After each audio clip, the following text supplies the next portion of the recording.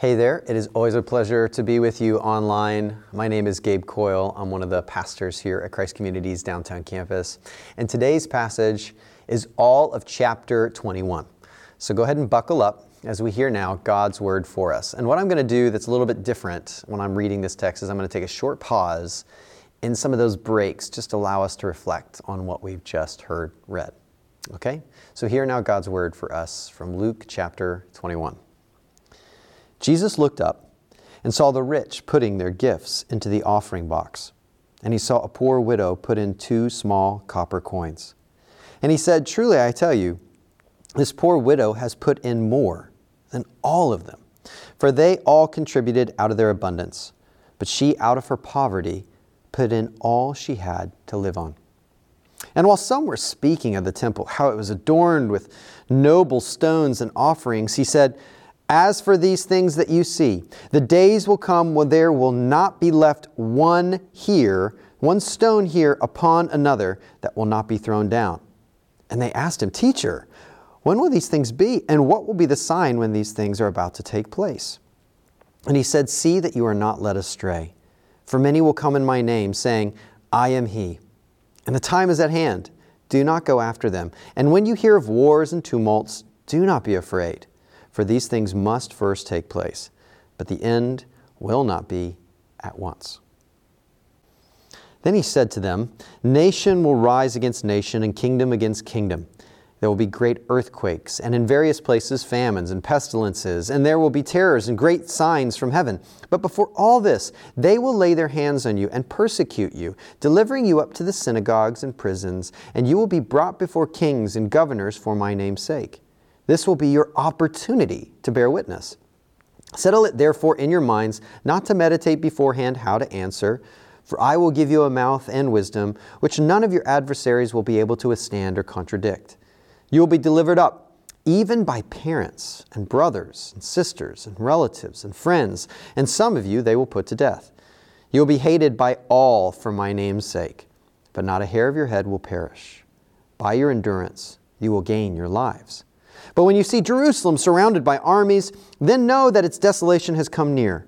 Then let those who are in Judea flee to the mountains, and let those who are inside the city depart, and let not those who are out in the country enter it, for these are days of vengeance, to fulfill all that is written.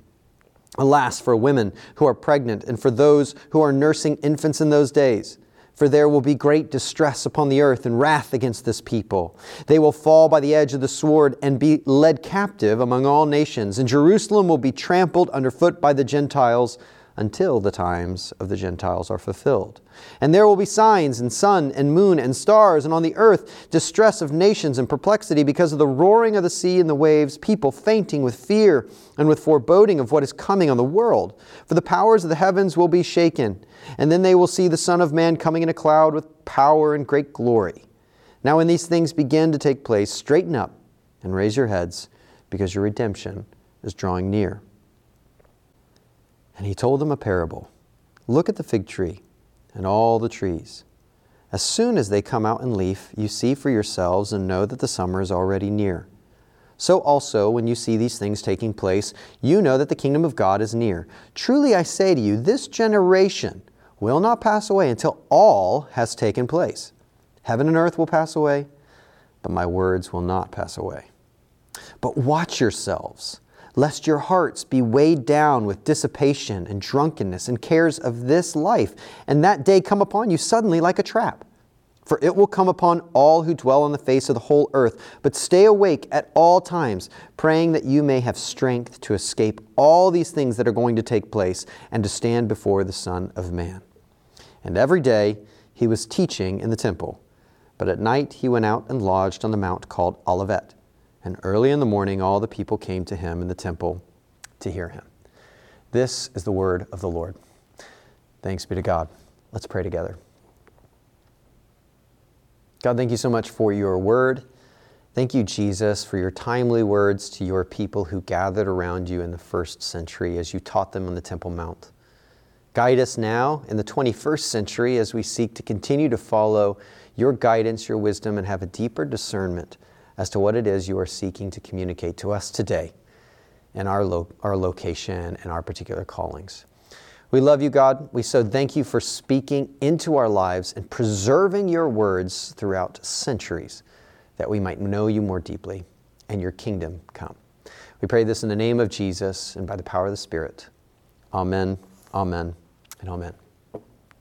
Well, at the turn of the 20th century, scientific advancement, it produced an ethos of unrealistic optimism, such that in 1912, with a mixture of human ingenuity and extraordinary luxury in the construction of the Titanic, some audaciously claimed her to be unsinkable.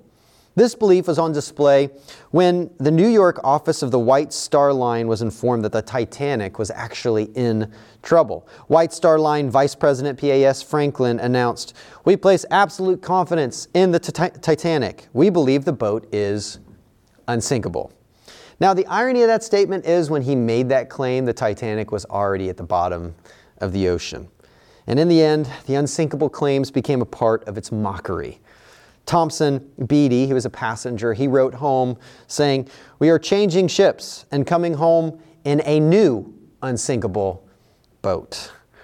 You see, while today it seems absolutely absurd to think that 70,000 tons of steel was unsinkable, yet every age it has its absurd claims of security that have proved false. We all long for security. Now, security is the state of being free from danger or threat. And in our desire to feel secure, we may find ourselves trusting in empty and dangerous promises. And these promises of security have never been so alluring as they are now. I mean, we feel more insecure rather, than ever.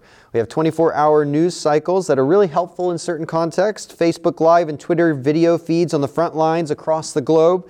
We are more aware of global instability and potential disaster than ever before. And on top of that, we've had a tiny little virus called COVID-19 that has disrupted the life of every person living on the planet and has reminded us all that there is no foolproof guard against danger.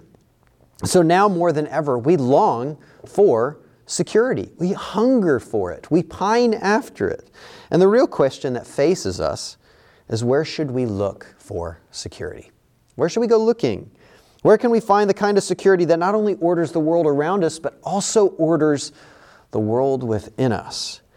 Now, if you're a follower of Jesus, or if you're exploring who this Jesus is, we can actually find comfort in knowing that Jesus powerfully speaks of and to our longing for security.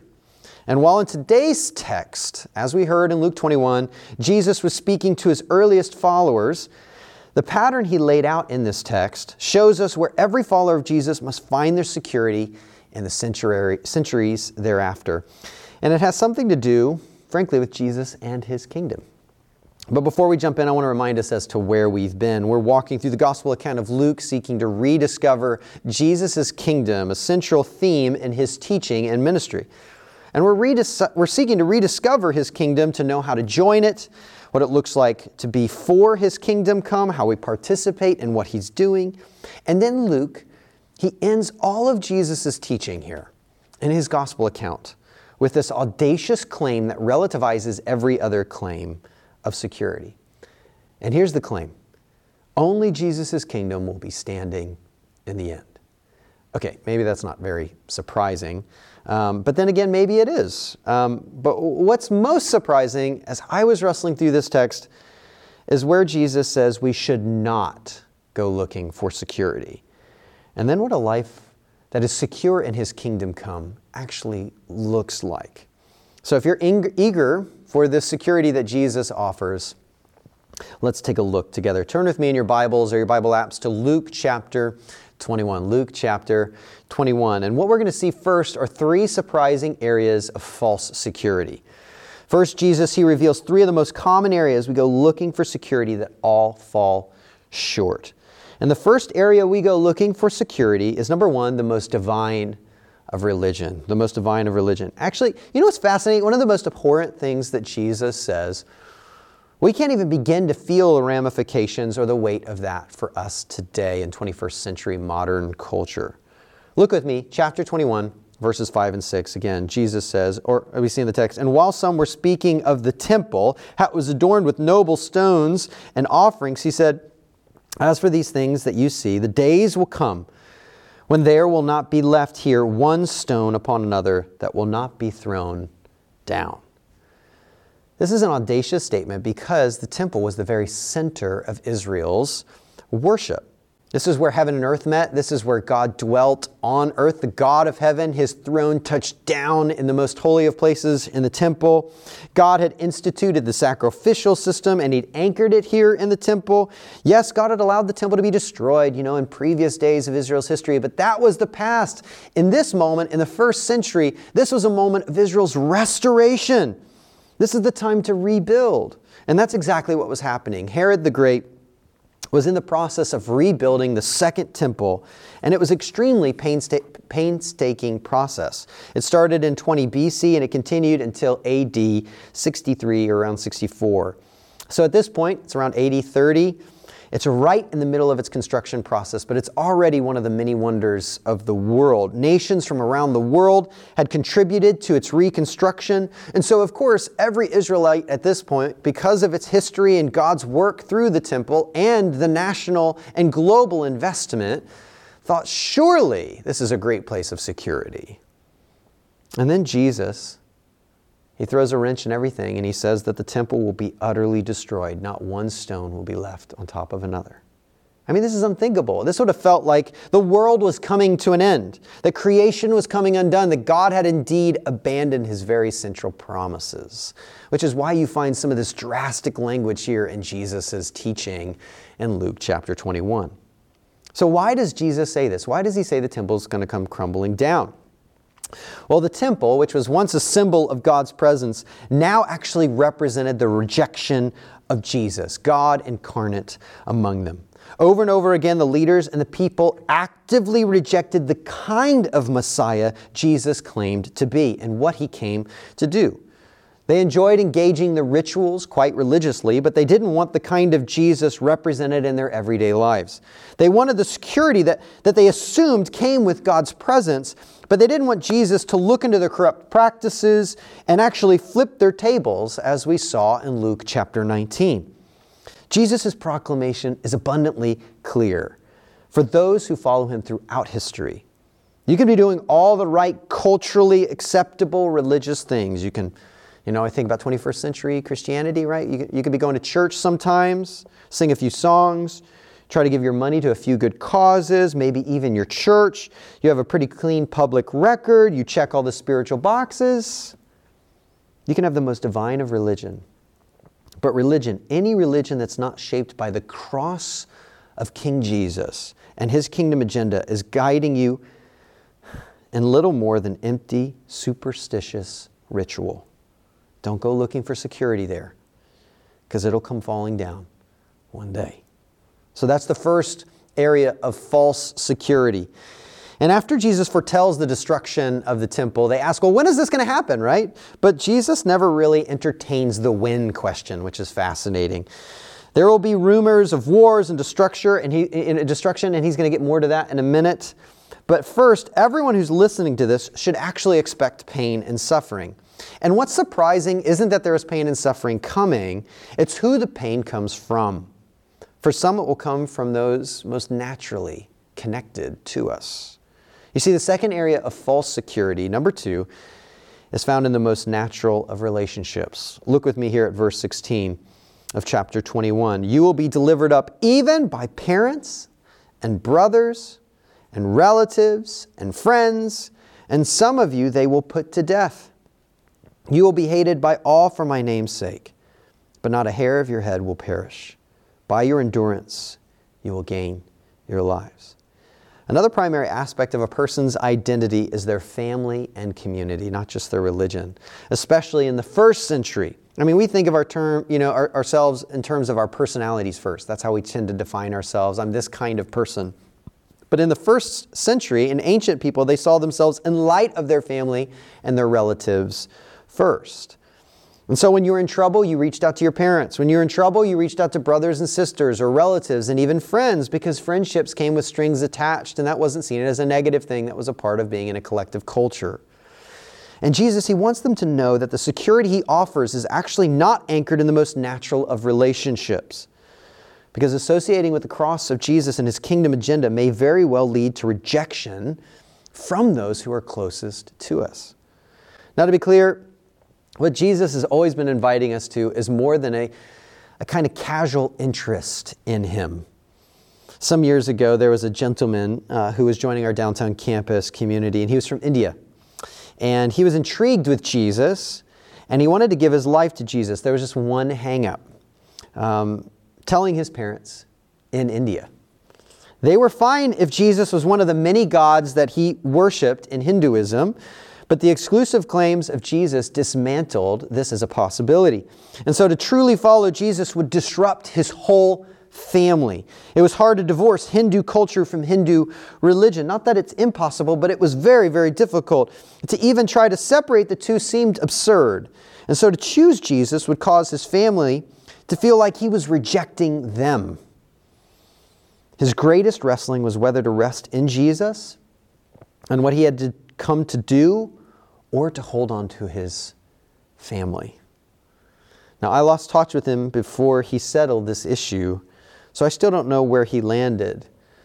But that's not unique to other parts of the world. We just often don't see it in our own context. And it's true here in the United States as well.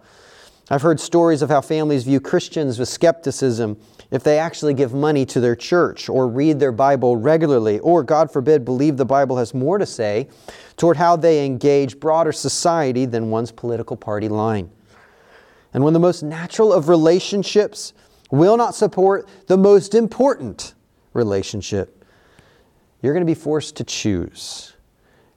And where you choose is ultimately where you are finding your security. You see, we're designed to actually find safety and security in these most natural of relationships. But in a broken world, those who love often reject the kind of Messiah Jesus was and is. Then we can't find our ultimate security there. So don't go looking for security there. That's not the ultimate place of security. Because if we do, yes, if there it is devoid of Jesus and the kind of Messiah he is and was, then it'll also come falling down one day. Well, which leads us to our third area of false security, okay? And it comes actually in verses 20 through 24. It's a part of a text, frankly, that I think the Christian church in the United States doesn't often talk about, but it's really important. Look with me here. Jesus says, "But when you see Jerusalem surrounded by armies, then know that its desolation has come near. Then let those who are in Judea flee to the mountains, and let those who are inside the city depart, and let not those who are in the country enter it. For these are the days of vengeance, to fulfill all that is written. Alas, for women who are pregnant, and for those who are nursing infants in those days. For there will be great distress upon the earth, and wrath against this people. They will fall by the edge of the sword, and be led captive among all nations. And Jerusalem will be trampled underfoot by the Gentiles, until the time of the Gentiles are fulfilled." Now, one of the final pillars and where we find our identity, or a secure identity, is knocked out here. If you were to ask a Jewish person to imagine themselves apart from their nationality, they would look at you not able to comprehend the question you just asked. They didn't think of the religion of Judaism and their nationality as separate, but as two sides to the same coin. Such that when God called Abraham, he promised an heir, so a family, a land, right, and a nation, all to call his own. And yet, one of the greatest areas of false security is this third component, the most justified of nationalism. You see, Jesus says Jerusalem, the central city of peace in the nation of Israel, will be destroyed. And they are not to do these things. They are not to stay and fight. They are not to go into the city to pray. They are to walk away or even run, because this city's fate is sealed. And you have to ask yourself, why? What's going on here? This is Jerusalem. This is God's city. This is God's people. This is Israel. I mean, God had founded Israel out of nothing. And if there was ever a nation under the true God, it was Israel. And yet, even when God's people wanted nothing to do with him, then he will give them over to the chaos of their own making. The nation of Israel wanted nothing to do with her true king, Jesus. And to illustrate this, using one of Jesus' own stories later, he talks about how the vineyard owner had leased out his land to tenants. And when the landowner had sent his son, they killed him, thinking that they could still have the land without the king. But of course, that's not true. And then suddenly, in Luke chapter 21, verses 25 through 28, we find language similar to what we've seen in the book of Revelation. It's what's called apocalyptic literature, or the picture language of the ancient Near East. And it doesn't mean it's the end of the world, but it is the end of an era. Because the destruction of Jerusalem would feel like the end of the world. It would feel like creation was being undone. And when they see Jerusalem fall, this is what Jesus is saying here. When they were to see Jerusalem fall, they are to see Jesus vindicated. They are to see that as a sign that God really is for His King Jesus. They are to see that anyone who rejects Jesus for who He is and what He came to do will experience the chaos of their own choosing. They are to see this as an affirmation of Jesus enthroned in heaven. And so it's easy to imagine that this is talking of the end of time as if this is sometime way, way, way later, even for us. But notice what Luke says here. Look with me at verse 32. He says, truly, Jesus says this, truly I say to you, this generation will not pass away until all has taken place. Now, there are some who seek, a pretty fanciful interpretation of this text or the word generation. But commentators are in large agreement that Luke is focusing in on the destruction of Jerusalem that happened in 70 AD. And listen, it was awful, like atrocious. During the siege by the Roman army, Jewish parents had to eat their own children due to starvation. I can't even imagine that as an experience in life. When Rome broke through, the virtual genocide of countless Jewish families was horrendous. I mean, think back to the moments of national unrest, whether it be the World Trade Center falling down, the Trade Towers falling down, January 6th and the insurrection, the chaos in those moments. Amplify that 100-fold, 1,000-fold. That was the fall of Jerusalem in 70 AD. Does it give us a pattern for how the end of history will play out? Yes, of course. Does Luke believe Jesus will physically return one day? Yes. And he actually highlights that later in a different text. But Luke is focused here on the short-term fulfillment of the destruction of Jerusalem. This is actually the third prediction in Luke's gospel of the destruction of Jerusalem. The first one happened in chapter 13. The second happened in chapter 19. This isn't some pie in the sky, by and by, someday this will happen. Jesus is making a point that this would happen within all the listeners, those that are actually listening to him teach at that time, their lifetimes. Jerusalem as a city with all its prestige will be destroyed. Their misplaced political hopes are being overturned. And all because Jerusalem had rejected Jesus. And so it will cost them in very real ways. You see, Jesus is clear. You can feel like you have the most justified of nationalism, but no institution, no nation or community is so privileged that God is not willing to let it crumble under its own idolatry. So don't go looking for security there. It too will come crumbling down one day. Why? What are we to see in all of this? It goes back to that audacious claim that we stated up top. Jesus wants to make very clear that only Jesus' kingdom is secure forever. Only Jesus' kingdom is secure forever. It doesn't matter if it's the most divine of religion, the most natural of relationships, the most justified of nationalism. If it doesn't embrace Jesus as king, and by that embrace his kingdom agenda that's shaped by the cross, given enough time, it will crumble under its own chaos. Now, that doesn't mean that Jesus' kingdom feels safe in the here and now. We saw here in our text that suffering is destined for those who belong to Jesus as long as other kingdoms are still at war against his kingdom agenda. But here's the thing, even that suffering is now seen as an opportunity. It's seen from a slightly different angle, an opportunity to point to the unshakable kingdom of Jesus. And the author of Hebrews, he actually picks up on this when they write, "Therefore let us be grateful for receiving a kingdom that cannot be shaken. And thus let us offer to God acceptable worship with reverence and awe." That's Hebrews chapter 12, verse 28. For although we may lose our lives, or even our livelihoods, We cannot be robbed our inheritance and his eternal kingdom. And so the eternal life and life abundant he has promised those who are his. Okay, so that sounds all well and good, but what does that mean for the meantime, right? How do we live into the security we have actually in Jesus and his kingdom? Well, number one, we wait.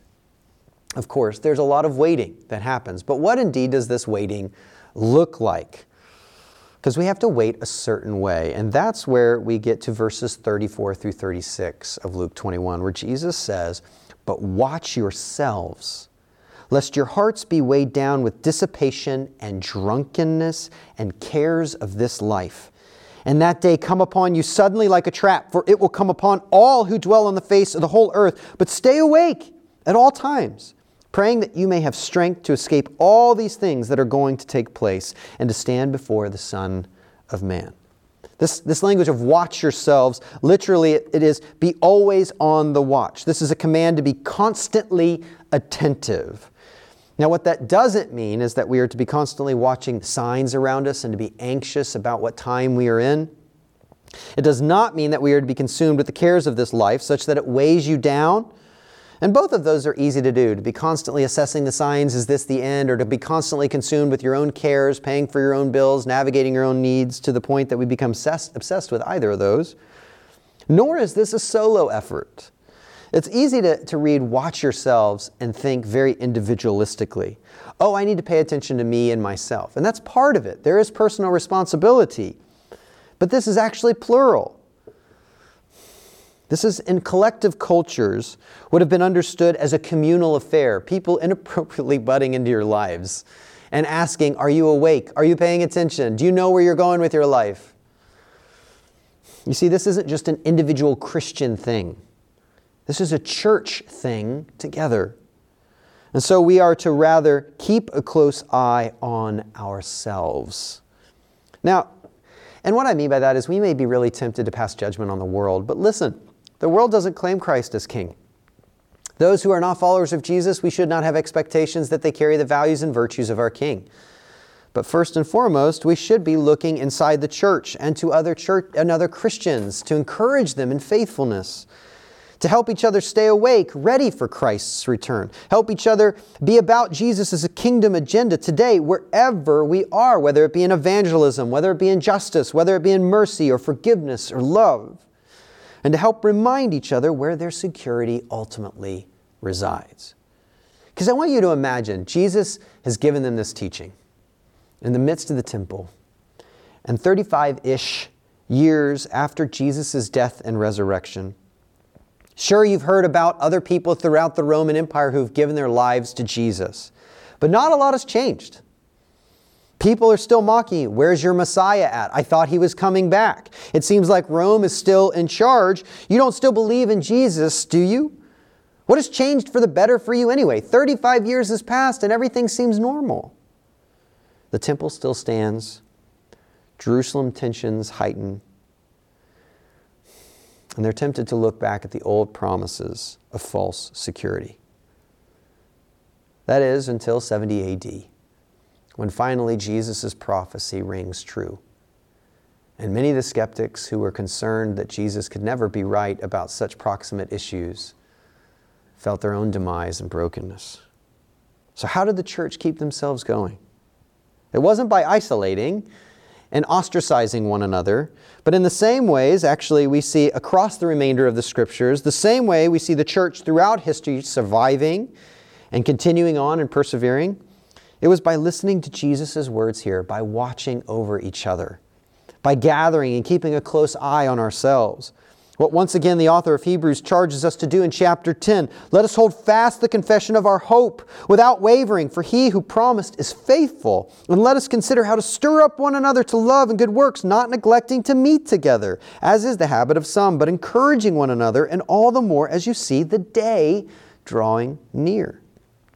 It's in praying for strength together, encouraging one another, standing by one another, reminding each other that the only place of pure security is in Jesus' kingdom, because only Jesus' kingdom is secure forever. And one day, it will come in full. And you want to know who exemplifies this brilliantly? If you go to the beginning of chapter 21, you find a widow. who clearly in her generosity is resting in something bigger. When she goes to the temple and gives everything she has, the only reason she can do that is because she's resting in a great security that the God of Israel has her.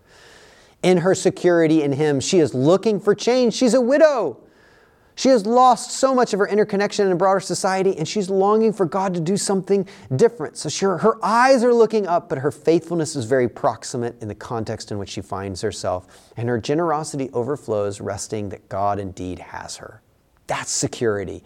That's looking to something that is yet to come. That is holding fast to Jesus' kingdom that Jesus Himself celebrates.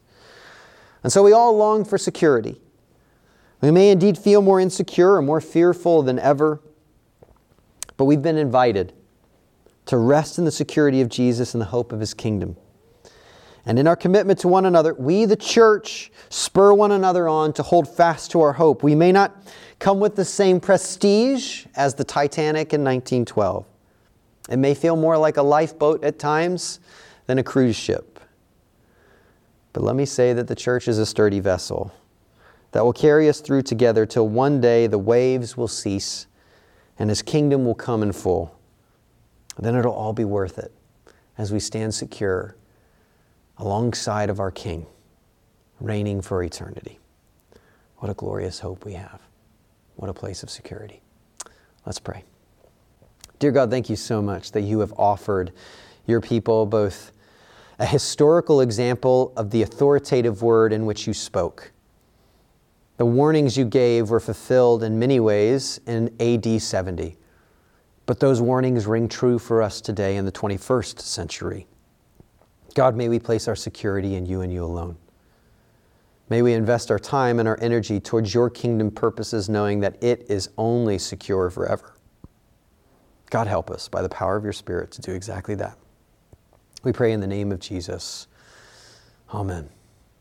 And so we now turn to a meal that we will one day feast and enjoy in God's kingdom come in full with our King Jesus. But in the time between, we remember what it cost our King to secure our security through His life and death. And through common broken bread and juice, this good news is proclaimed to our senses of taste and touch and smell. Through common broken bread, we remember His body broken for us. And through common juice, we remember His blood shed for the forgiveness of our sins. If you have those elements available to you and you have friends or family around you who also are followers of Jesus, bring them together. Take this moment, pause it if you need to, this video right now, and partake in remembrance of Him. But before you do, let's remember what has been handed down to us in the words of institution from 1 Corinthians 11. For the Lord Jesus, on the night when He was betrayed, took bread, and when He had given thanks, He broke it and said, "This is my body, which is for you. Do this in remembrance of me." In the same way also He took the cup after supper, saying, "This cup is the new covenant in my blood. Do this as often as you drink it in remembrance of me. For as often as you eat this bread and drink the cup, you proclaim the Lord's death until He comes." Whenever you're ready, partake in the hopeful meal of the Lord's Supper.